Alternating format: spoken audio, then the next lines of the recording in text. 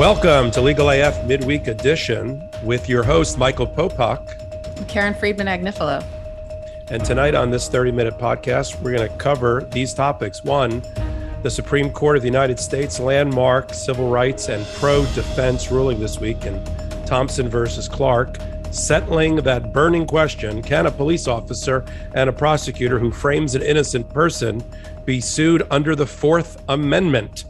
And the answer to that is now yes, in a 6-3 decision by the Supreme Court, written by Justice Kavanaugh, of all people. Number two, we're going to update our listeners and followers on the next steps in the prosecution of Donald Trump, with Biden leaning on Merrick Garland, a new D.C. grand jury being impaneled and subpoenaing witnesses, and the question that we're all wondering, whether the Jan 6 committee will even bother making a criminal referral concerning Donald Trump, or have they done what they're going to do with the filing in the Eastman case related to those emails. And three, we're going to have an update on the confirmation process for our latest and greatest Justice of the Supreme Court, Ketanji Brown Jackson, now that a procedural vote has happened, moving it out of the committee phase and onto a full floor Senate vote later this week. And then lastly, as an extra, well, it's appropriate, Easter egg, we're going to do a little preview of a rock star VIP guest, our first on midweek edition of Legal AF, that Karen and I are going to interview and spend some time with next week, Robbie Kaplan. And for those that don't know, she is lawyer and warrior extraordinaire, a public interest trial lawyer, rock star. If Midas Touch ever gets around to making action figures, Robbie Kaplan is going to be one of the first among them. She is Superman or super person to Donald Trump's Lex Luthor. She has sued him and won in various cases, including for E. Jean Carroll. She also represented the victims of Charlottesville against the 26 neo-Nazis and won there. And we're going to talk about her latest case, which is the first federal case against Don't Say Gay, the horrendous law in Florida. Who brought the case? Robbie Kaplan and her law firm, and we're going to talk all about it next week when Robbie's with us. But let's kick it off with a little bit of a kind of a follow-up, where you're at, how you feeling. Karen, how you doing? I'm okay. I'm a little stressed out. My husband has a jury out right now, and that's always a really, really stressful time. And how long they've been out?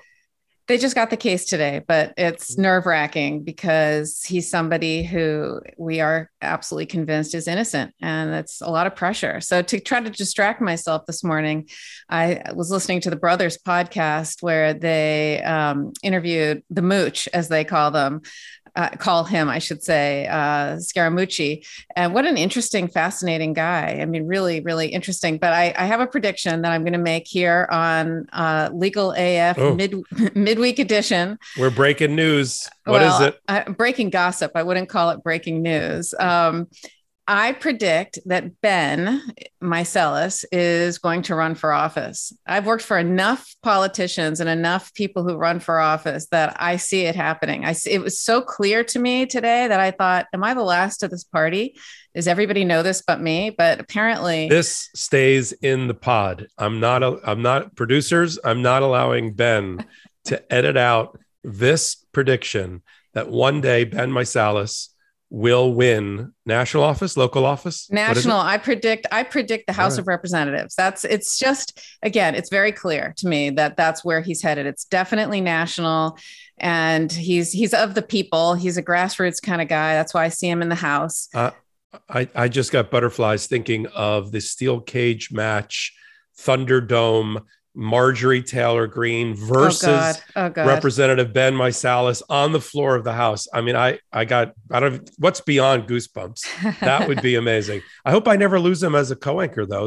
That would be, I guess he could still do the co-anchor. They all do. Exactly. They all do their own podcast. Why not? All right. Well, I like that prediction. And let's talk about other things that we're going to predict in the law.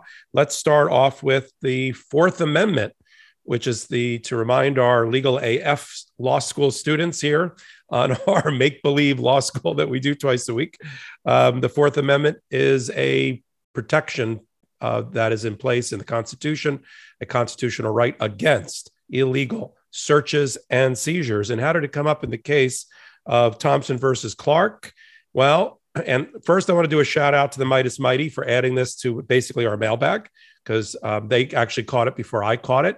And another shout out to the MacArthur Justice Center in Chicago, a leading public interest law firm who brought the case. Their lawyer argued the case successfully in front of the Supreme Court. And we now have new jurisprudence out of the Supreme Court, which is if you're the victim of a trumped up case brought by the prosecution and the police, or either one, you will have a Fourth Amendment violation case.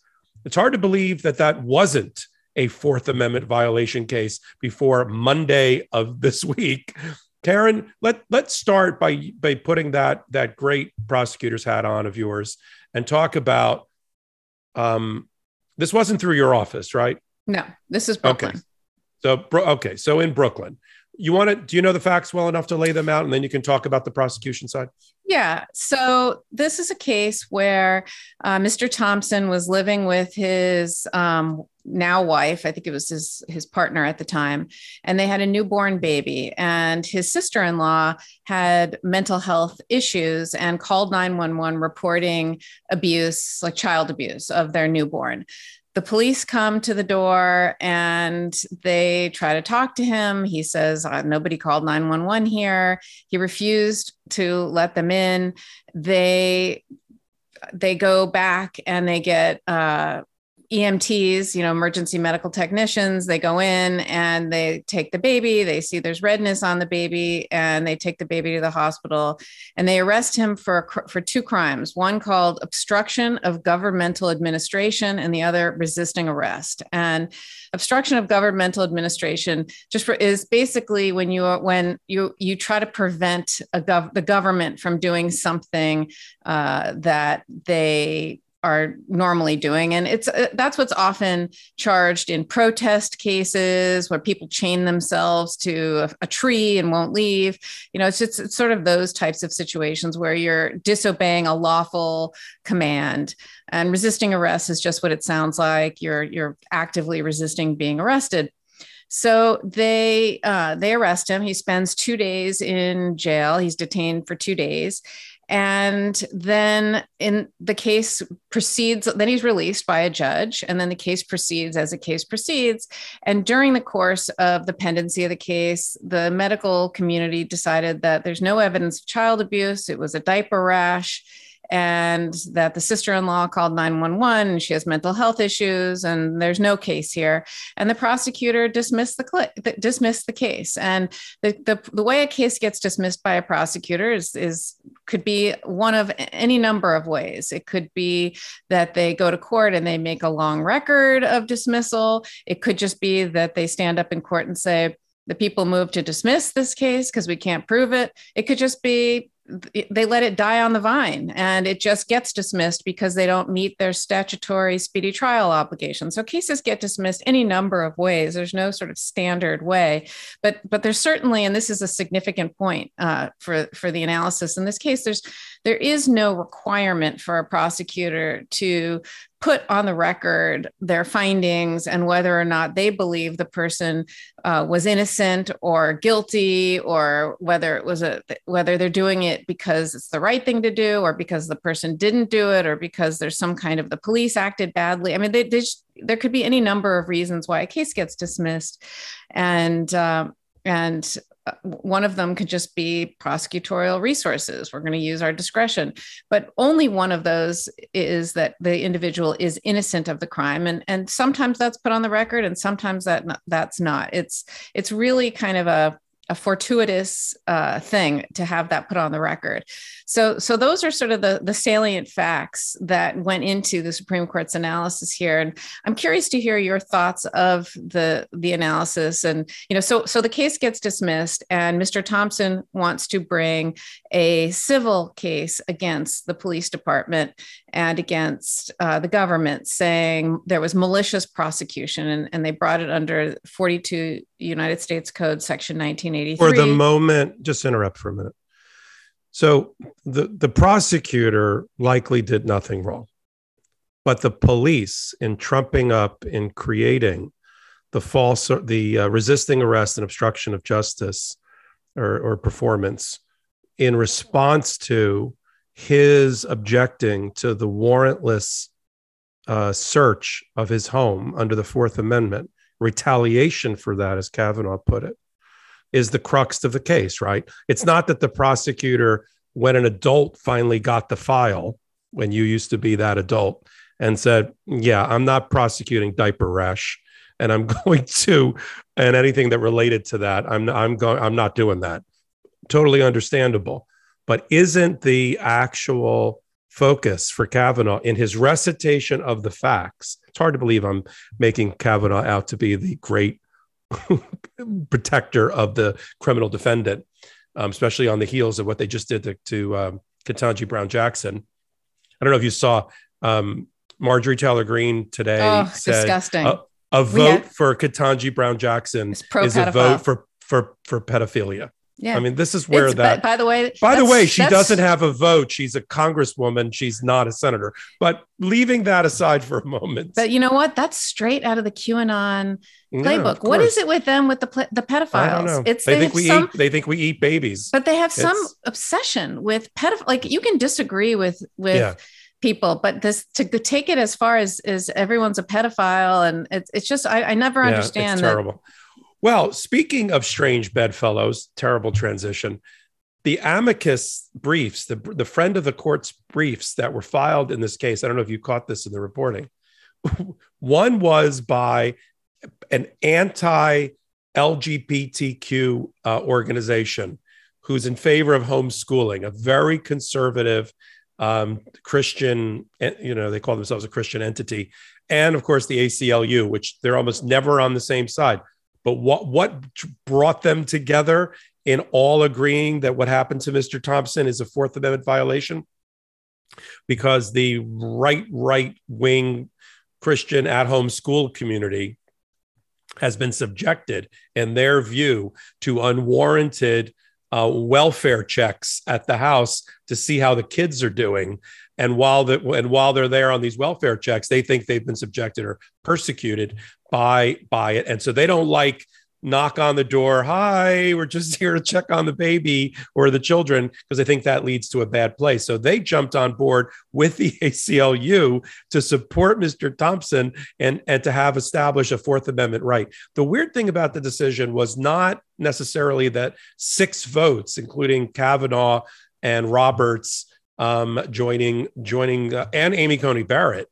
And I think this homeschooling thing picked up Amy Coney Barrett and her vote because she's into homeschooling. So that's like a religious thing.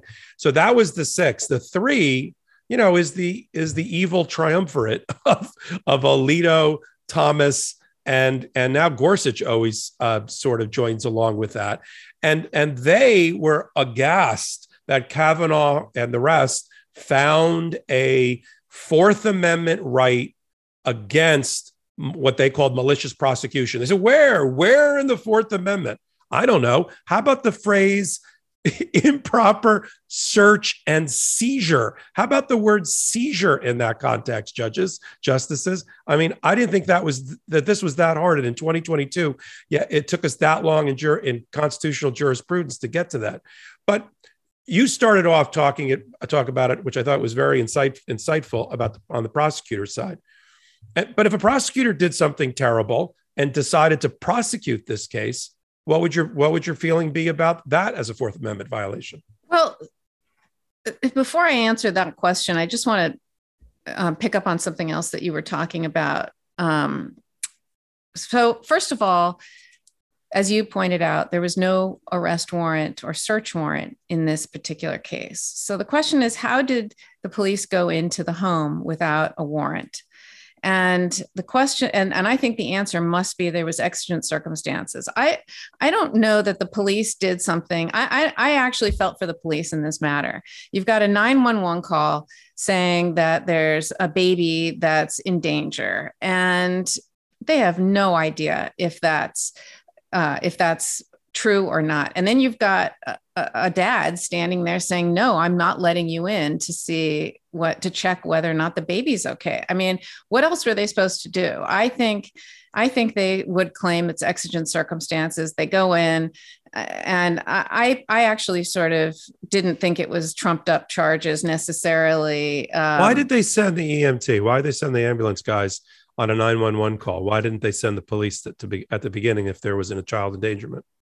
Because the EMTs are the ones who, I mean, the police aren't going to handle a newborn baby. I mean, if there's a child that's in danger of some sort, then maybe they're abused, maybe they're in distress. You need medical technicians. I mean, so I was not as sort of, I think the police could have gone in. Arresting Mr. Thompson, I thought took it a bridge too far. I thought that was a little much that they did that. And that seemed kind of like they were ticked off and, wanted to get back at him. So that was one thing. But now to get to your question about the prosecution, this is where, so I agreed with the majority's result. Absolutely. You should be able to bring a case. So the issue here was, in order to do a malicious prosecution, do you have to prove that you are actually innocent and in a particular matter? And there was a split in the circuits, because it requires a favorable termination in order to bring a malicious prosecution claim. And so the circuits all came up with sort of different viewpoints as to what a favorable termination was. And most of them thought it meant that it had to end with a finding of innocence. And so I agreed very much with the result of the majority opinion, which was that, it makes no sense. I mean, as I was describing in the beginning, it's basically you're lucky if you get a prosecutor. It's dumb luck as to whether a prosecutor is going to put on the record one way or another whether you are innocent and of a particular matter, and it reverse incentivizes sort of people to bring. You might have the weakest case of a prosecution, and that's why it gets dismissed. But because there was no finding on the record of innocence, because there was no evidence whatsoever, you can't bring this case. Whereas you have a stronger case, but there's an acquittal after trial, and that's when you can bring a malicious prosecution case. I mean, it's sort of reverse. It's sort of it creates a perverse result. So I did agree with the result of the majority opinion, but I found it hard to follow because I don't see it as easily in the Fourth Amendment as you see it. It's interesting when the dissent called it cited Homer and the chimera, the goat, snake, bunny, or whatever that thing is, that's what it felt like to me of a decision. It just seemed like you want the right result. Of course, you shouldn't have to prove actual innocence. But I kind of thought this is more of a false arrest, not malicious prosecution case, because you shouldn't have to require, like, there could be instances where there is no seizure. He happened to just be arrested and detained for 2 days. But you have, they gave an example, which I thought was a good one, of a white collar defendant who surrenders himself and never spends a second in custody, and they're never seized, but they're prosecuted. You shouldn't have to require this sort of, fitting it into the Fourth Amendment search and seizure scenario. But I do agree with the result. Yeah, I agree with the result. I think the argument is that seizure takes many forms when the state is involved. And it's not just, yes, obviously it's when you're cuffed and taken away, or when you're detained in a certain way, that could be a seizure as well. But, they've extended the seizure here. Look, you sound a little bit like Alito Thomas and Gorsuch. Where is it in the Fourth Amendment? I mean, listen, the good news is, regardless of the facts of this case, which people can debate about exigent circumstances and whether the diaper rash was enough to arrest the guy, all of that. But putting that all aside, and as we know from lawyers and that argue cases, when the case of this particular case is cited again and we argue it in court, we're not going to get it. Yes, there'll be some, well, it was this, but not that. There is now a pronouncement at the Supreme Court level that now establishes all the things that you just said about when Fourth Amendment against search and seizure will encapsulate malicious prosecution and when it won't. And I have a question for you. That's a good thing. Sure. See if I have an answer. I'm sure you do. So split in the circuits, right? So this particular circuit where this case was brought was one of the circuits that held that you needed a finding of innocence in order to bring the case. So I presumably there are tons of other cases who decided that and dismissed cases right before this, that was still within the statute of limitations. Can those cases now be brought if it's within the statute of limitations? In other words, if a case was brought and dismissed because there was binding second, okay. I'm nodding, but I'm thinking as I'm nodding. No, I think this revives previously dismissed cases under the jurisprudence at that time, because the jurisprudence has now changed, and as you rightly noted, if the statute of limitations. The interesting thing is, I think those are definitely revived. If the statute of limitations run through no fault of your own and the law changes, I think you're out of luck. That's sort of my gut feeling. That would upset me so much if I was. I think you're out of luck, because it's very hard. Courts are almost powerless to extend or run a time machine with statute of limitations. I've been involved with statute of limitations fights where the court says, I would love to do this, but your client's 3 days late, and there's nothing. And I understand the reason and the exigent circumstances. But he wasn't late. But these clients weren't late. The judge dismissed it. So really quick, I have one more prediction in this case. Mr. Thompson is going to ultimately still lose because what the court said, yes, you can bring a case, but you still have to prove there was no probable cause here, and that the qualified immunity does not apply. And I do think that there was probable cause, because don't forget, this wasn't about the diaper rash. This was about, was he resisting arrest? Was he not allowing them in? Was the circumstances exigent? I think a court is going to find there was probable cause, and will also say that the officers had qualified immunity. So I think in the end, it's going to be one of those victories that are, it's a constitutional victory. Like what happened to Miranda after they established Miranda rights? I don't know. I mean, was it good or bad for him? Who really knows, except for the family? But the reality is we have a body of law with his name on it. Yeah. And I think that's where we are now. Exactly. So let's move on to a lighter topic. We're going to have a new Supreme Court justice. That's basically guaranteed. It's going to be, to the extent that you can call 3 Republicans voting for it bipartisan, it's going to be bipartisan. Let me just bring us up to speed, and then you can talk about what you've researched and what you've read so far. So as we've outlined, I think you and I did it 4 or 5 podcasts ago, the Senate Judiciary Committee, which is responsible for vetting this, is 22 members, 11 on each side. People might say, well, what happens when there's a tie? Well, I'll tell you, because that's what's happened this past week. None of the Republicans crossed the aisle and voted for her in the committee, not Lindsey Graham and all the rest of them. None of them did. Ted Cruz, all the rest. Now, what they didn't do, frankly, to remind people what the Democrats did to object to Amy Coney Barrett's fast-track 36-day process to cram her in, before the election, is that they walked out. Like the 11 members, the Democratic mayor, they didn't vote at all. They were in abstention.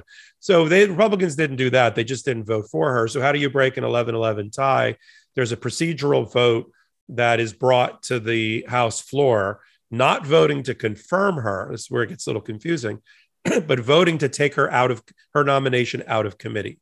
And 3 Republicans, Susan Collins, Mitt Romney, and Lisa Murkowski from Alaska, crossed the aisle and said, we like her. We interviewed her. Romney said she's mainstream. Murkowski said, look at the grace under fire that she just went through in that process. I'm voting for her. And Collins, the same thing. Now, the real vote of the whole Senate, this was a vote of the Senate, but on her nomination, thumbs up or thumbs down, is going to probably be later this week. And I don't think, unless you do, she's going to pick up another Republican vote other than those 3. What do you think? I probably not. It doesn't seem like it. I mean, this one really killed me because as you pointed out earlier, this is where Marjorie Taylor Greene tweeted basically that Murkowski, Collins, and Romney are pro-pedophile for voting that case out. And that just, I couldn't, and then Cruz and Hawley and Roy Blunt sort of went on a smear campaign. I mean, it's just gotten so ugly and so political that I found this really disgraceful. And I was so happy that she's getting past this, but I'm just so disappointed in where we are and what's happened. So yeah, I don't think there's any going back. I think that toothpaste is fully out of the tube, and we are not going to go back to the 90-10 votes in favor of a Supreme Court justice, even if it's not of your party, because it's the right and diplomatic and statesperson thing to do. Those days are over. Lindsey Graham, who I take back. So several episodes ago, when he supported Michelle Childs, I said, he's my new favorite person. I take that back times 1,000. I wish I had never said that. I am so disappointed in Lindsey Graham. I mean, Lindsey Graham, he voted for her less than a year ago when she was confirmed for the DC circuit. I mean, who's not disappointed in Lindsey Graham? Lindsey Graham. This is exactly when they rejected Michelle Childs from his great state of South Carolina, which I'm not even sure he was really going to support her, but he said he was. Once that was over, he was never going to support and he was going to vilify anybody else that got picked. What did he say today, Karen? He said something along the lines of, if we were in control, this is like a dog. If we were in control of the Senate, she wouldn't even be. Well, no shit, Lindsey.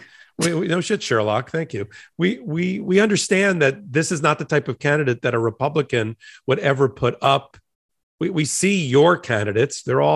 We see Kavanaugh, Gorsuch, and Amy Coney Barrett and Thomas before them. We know what they're responsible for. So for our listeners and followers who know that we do the show through a progressive Democratic lens, and I know some people, we get some trolls occasionally that are like, oh, these are all just woke. This is like a woke safe space. I'm out. Like, I don't even know what that means, but okay. That may be true. However, I long for the days, except for Clarence Thomas, because he had a lot of problems in his confirmation process, because he has a lot of problems as a human being. But everybody else all pulled together before this last 10-year era. And the votes were what you would think. Ruth Bader Ginsburg, there were 20 people on the Senate that voted against her, but she had like 80 votes in her favor.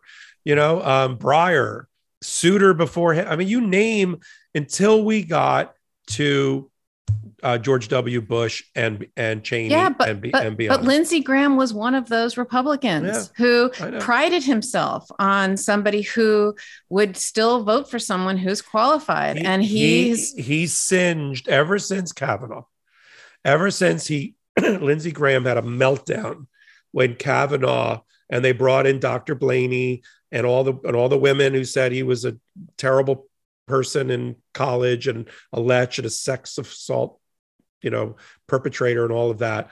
I don't know if you remember, Lindsey Graham had a literal meltdown on the Senate floor, almost crying about, Kavanaugh was doing his own crying, but Lindsey Graham was like literally crying over how mistreated he thought Kavanaugh was, and he's never recovered. Well, anyway, this is the Republicans. You've got the QAnon, she's a pro-pedophile Republicans, but then you've also got she's qualified but Republicans, they twist it into some kind of, she's an activist judge, she's qualified, but she is not an originalism textual, the qualified but people. So they're all going to figure out a way to somehow not vote for her, but they all have their version of how they're going to take it. What they want to say. What do they want to say after but she's black? I know. Well, I know exactly. But she's a black Democrat, and they're not going to. Doesn't matter. If Ketanji Brown Jackson doesn't show the world that it does not matter what your credentials are. It doesn't matter what your personal values are, your personal success. You can go to the right schools. You can be top of your class, not through affirmative action, through hard work and dint of perseverance. You can come from a great family who's also has achieved a great success in their home city of Miami. You can do all of that. But if you happen to be named Ketanji, you're never going to get a Republican's vote. And I'm okay with my friend. I have friends that are Republican, of course, and I'm okay with that. But just like they try to make me accept the radical left wing of my party, they have to accept what their party is all about. And what a vote in their, forget about a vote for her as a vote for pedophile. A vote for Republicans is a vote to perpetuate what we just saw happen to the honorable and graceful and talented Ketanji Brown Jackson, which never should have happened under any circumstance. And it's not the same, to answer Lindsey Graham rhetorically. It is not the same as Kavanaugh. Back to the Brothers podcast where they interviewed Anthony Scaramucci, the Mooch. I did not appreciate how smart he is and how thoughtful he is. When he worked for Trump for whatever it was, 11 days or however short of time it was, I just thought he was a clown like the rest of them. It's worth watching. It's worth listening to. And his take on the racism in the Republican Party and how blatantly racist they are and all the different places where it is, I thought it's worth listening to. And it was very, very interesting hearing from his perspective, but it's exactly what you just said. It's because she's Black. Yeah. So speaking of people that should be prosecuted, see, that was a good segue. Let's talk about Donald Trump. Now, last week on the podcast, you came out of the box. Another one. This is like every week there's a KFA prediction. Today it was the shocking one that Ben will be heading to, it'll be Mr. Meisalas goes to Washington, which I'm sure everybody would be proud of.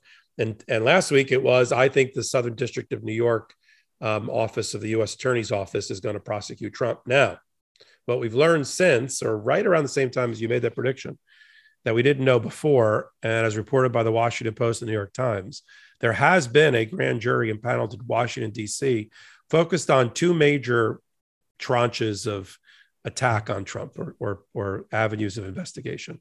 One of them has to do with the fake electors, all those electors that were like the alternate slate of electors that they signed and sealed, and these morons sent to the National Archives as being the slate of electors from Michigan, from all the battleground states. That's probably a crime. I'm just guessing here with my experience that creating a fake government document saying that you are the authorized elector from your state and sending it to the National Archive with a cover letter that says you are might be a crime. So that's one thing that the DC criminal grand jury is investigating, and that SOGO reports based on people that have gone into the grand jury. And the second thing that they're investigating is everything about the planning around the Stop the Steal around the ellipse, which is where all of the politicians like Trump gave their speeches before Trump took the loaded weapon that was that mob scene and pointed it at the Capitol and said, "Go get him. See you there, folks," and then headed back to the White House. So they're looking at the planning, the organizing, how high up it goes, the VIPs. There were VIPs there, I assume with special armbands and lanyards.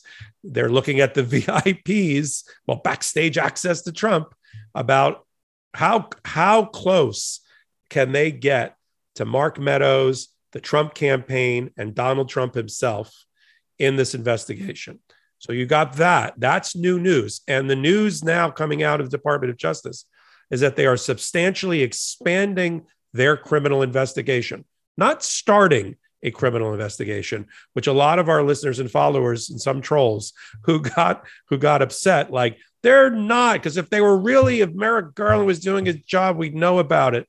I don't know why I use that voice for Merrick Garland, but the reality is there is an investigation. Lisa Monaco said there was 2 months ago. If you listen closely, Lisa Monaco, the number 2 under in the Department of Justice, under the Deputy Attorney General, under Merrick Garland, said they are opening an investigation about the fake electors. We knew that. And now they're doing the ellipse, which gets them into the ambit of Trump. That's one. Second, you've got the Jan 6 committee, which is basically getting frustrated with the Department of Justice. And now that I've heard them come out and say, like Jamie Raskin and others come out and say, we may not even make a criminal referral, because what does it matter if we make a criminal referral? The Department of Justice should do their job. Now, when I think back to what they filed in the Eastman case about his emails, that's the roadmap. In which they laid out the crime fraud exception. They laid out the crime that Donald Trump committed and got Judge Carter last week to adopt that brief in its entirety to declare for the first time in 230 years by a federal judge that a sitting president committed a crime, more likely than not. That was basically a love poem from the Jan 6 committee to Merrick Garland. Hello, are you listening? Here's our best case laid out for you. Why don't you do something with it? So I have a question for you as a prosecutor. Do you think it hurts the Department of Justice taking up the prosecution of Donald Trump if the Jan 6 committee makes a referral? 100%. Or it helps? Good. Hurts. Good. I agree with you, but I want to hear why. So first of all, this whole concept of making a referral is not even a thing. The only referral I even remember as a prosecutor was we would have to get referrals from the state tax department because tax records, as we know from Donald Trump, are confidential. And so in order to prosecute a tax case, you would have to get a referral from them so that they are saying, we found a crime and we will give you over these tax returns. Tax returns are very hard to get if you're a prosecutor. So that's the only time I know of where you need a referral. I know of cases that were brought by prosecutors because they read a newspaper article. I know of cases that were brought because they talked to a police officer, because someone made an arrest, because someone came in and told them about a crime. Why is a referral here bad? Okay. So the point is that's not even a thing. So you don't need it. The referral here is bad because it infuses politics into prosecution. And I would say it infects. Politics will infect a prosecution. That's the death knell to prosecution. And that's when I get frustrated when people would say, is the Donald Trump a political prosecution? Because the minute you make it political, then it's no longer about following the facts and following the truth. And that's why people are frustrated with Merrick Garland, because he's quoting what all prosecutors say and what I used to say and people would say, which is, I'm following the facts. It's about the rule of law. I'm following the evidence, no matter where it leads. I don't have any agenda in mind. I'm literally just doing an investigation. The minute you have a the minute you have a Democratic House of Representatives committee making a referral, it infuses politics into a prosecution that is supposed to be. Justice is actually blind and needs to be and should be. And I know there's a lot of people who are going to criticize me for saying all these things and tell me that it's not true and that there's that prosecution's filled with politics. And yes, I understand that, but it is to be avoided at all costs. And I know that the line prosecutors who do their job every single day, yes, prosecutors are elected. And so there is an element of politics to their job.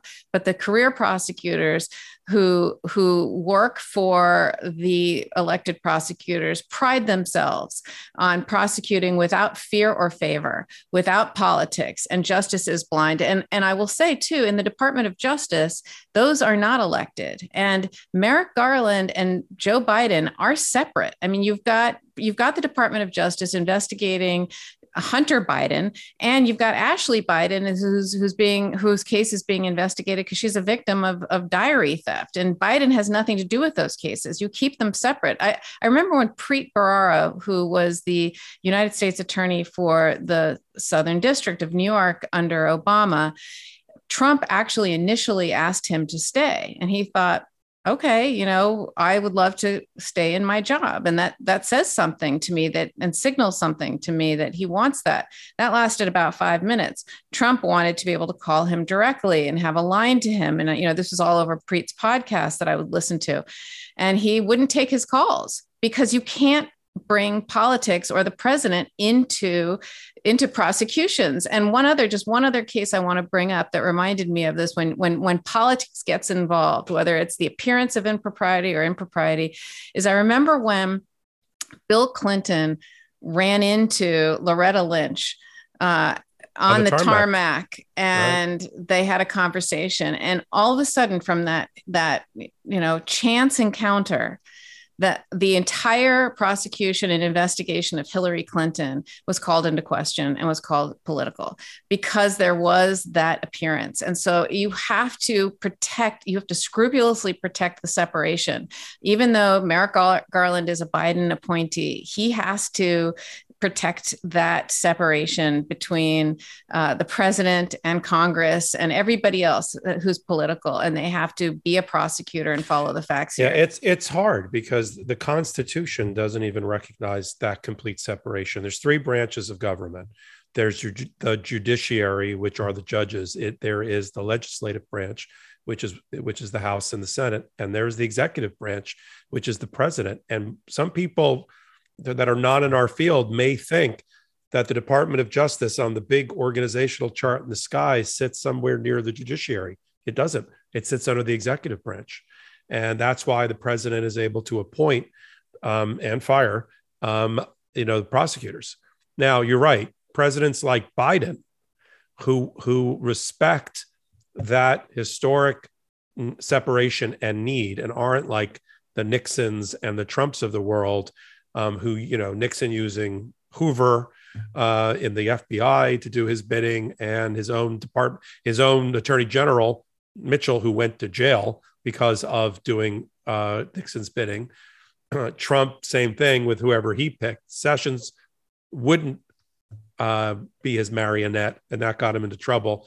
Bill Barr was, and at the end, at the critical moment when Trump really needed him to help overthrow the government and the transition of power, Barr said that's a bridge too far. We're not doing that. So now here's a couple of interesting factoids that have come out in the last week around the Department of Justice. Lisa Monaco, in presenting the budget, asked for enough money to have 131 new line prosecutors hired by the Department of Justice and funded by the Department of Justice for the Jan 6 insurrection issues, including presumably about Trump. That's a big number to add 131 people 14 months into the investigation. Yeah, but they made 775 arrests so far, and they're broadening this. I mean, you've got a lot of cases to prosecute. And no, I'm not saying it's a bad number. I'm saying look at the number. No, they've done. Look, the numbers are 775 arrests, 280 convictions, and we're only 14 months since Jan 6th. So that's a lot, that's a lot to accomplish, but no one is going to rest in our audience except for that small subset that listen to you and me on a regular basis. Most of them are like, the country that they live in is not the United States if they think we'd have Trump already after 14 months being prosecuted. Now, there is leaks coming out of the White House, and I can't believe, that it's not intentional, where Biden has fumed, and I'm sure he wants Garland to hear it, that Garland is acting like a ponderous judge instead of a muscular prosecutor. Because, even though he was a prosecutor back in the day, he spent a fair amount of time in the very rarefied air of being a federal circuit judge in Washington. And we know what that is. And you and I sometimes joke about black robe disease, which is the disease that sitting judges get when they forget they were once lawyers and had clients, and now they get to be on Mount Olympus. So Biden is, the three comments that came out attributed to Biden through anonymous sources were: one, Biden believes that Trump continues to be a threat to democracy. I think everybody who listens to this podcast or anchors this podcast agrees with that. Secondly, that Merrick Garland is moving too slow. Where do you sit in the ponderous judge versus muscular prosecutor, given all the other things that have been done by the Department of Justice and not yet getting to the Meadows, the Navarro, the Peter Navarros, the Trumps, the Trump kids, at 14 months? Look, it's very frustrating, but it takes time. And to prosecute a case well takes time. And he's Teflon Don and gets away with everything. And you got to, it would be worse to rush it and then it doesn't stick. It would be better to take the time and do what needs to be done and do it right. But, I had a thought after our last podcast and it's as follows.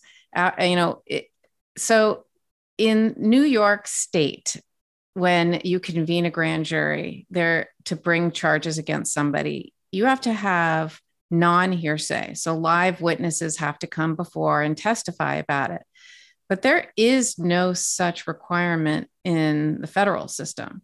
You can put hearsay in. And what are the chances that the Southern District has called up Mark Pomerantz on the phone and said, come testify in the grand jury and tell us everything you know, all of the evidence, all of the facts, and brings an indictment? What's stopping them from doing that?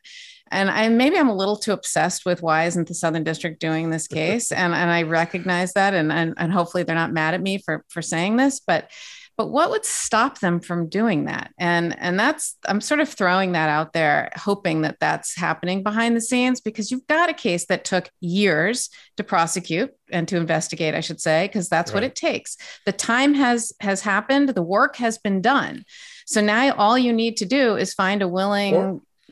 Or if it's not on your, which I think is a very good and creative suggestion, if it's not Pomerantz, because there's too many like third rails that have to get crossed for Pomerantz to do that. What about Jamie Raskin? What about somebody in the Jan 6 committee to come in and talk about in a proffer, in a summary witness format, giving a exposition of what they have found in their 700, speaking of 700, 700 to 800 interviews that they have had in the last, not even 14 months, because they started much later, including, as we know, a deposition 2 days ago of Jared Kushner.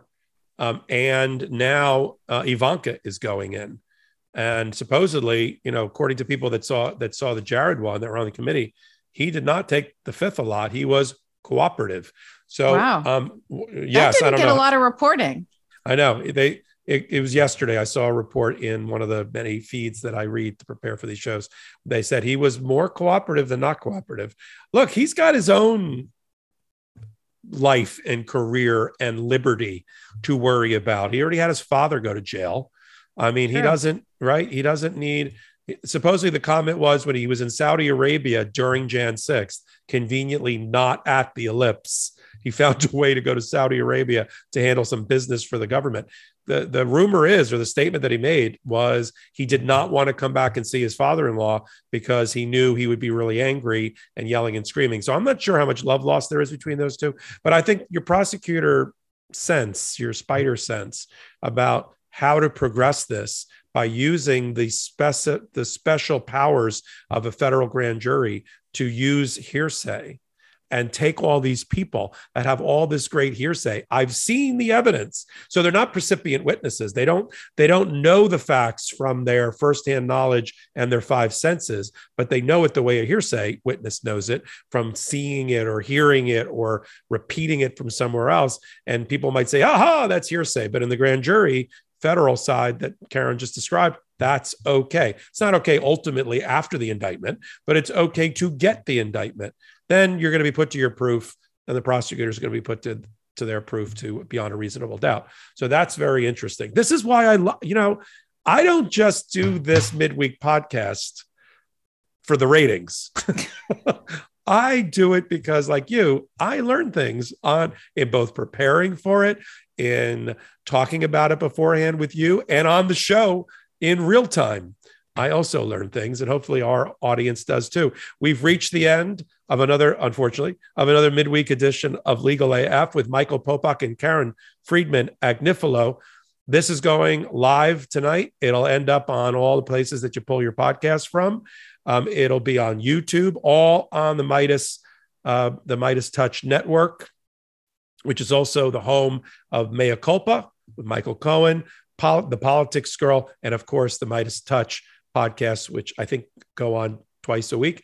And every Saturday, we do an elongated version of Legal AF with soon-to-be Congressperson Ben Meiselas. Ben goes to Washington, according to Karen. And we're going to do that again, of course, as we always have. You agree, though, don't you? I don't disagree. I'm not ready to say Popak agrees. I don't disagree. First of all, I think he'd be fabulous at it. Whether he wants to do it, I don't know, but he certainly has the makings of somebody and has the chops to do it, and we would be well served if he did. Ben, are you listening? You do. I know you. I hope he's not mad at me for this. No, he's not mad at you. Next week, we won't have Karen as the co-anchor. No, I'm kidding. Exactly. She'll be replaced by Robbie Kaplan, who'll be joining. and as a reminder, a final reminder as we sign off, we will have rock star, legal legend Robbie Kaplan join us to talk about her newly filed case that her law firm has brought in Florida, in the Northern District of Florida federal court, it's a constitutional challenge against the Don't Say Gay law that DeSantis has signed into life. I can't wait for next week. It's gonna be great. And she's done a lot of things, but we're gonna focus on that. Shout out to the Midas Mighty and the Legal AFers, and Karen. It's my special way to spend Wednesdays are with you. So I look forward to next week.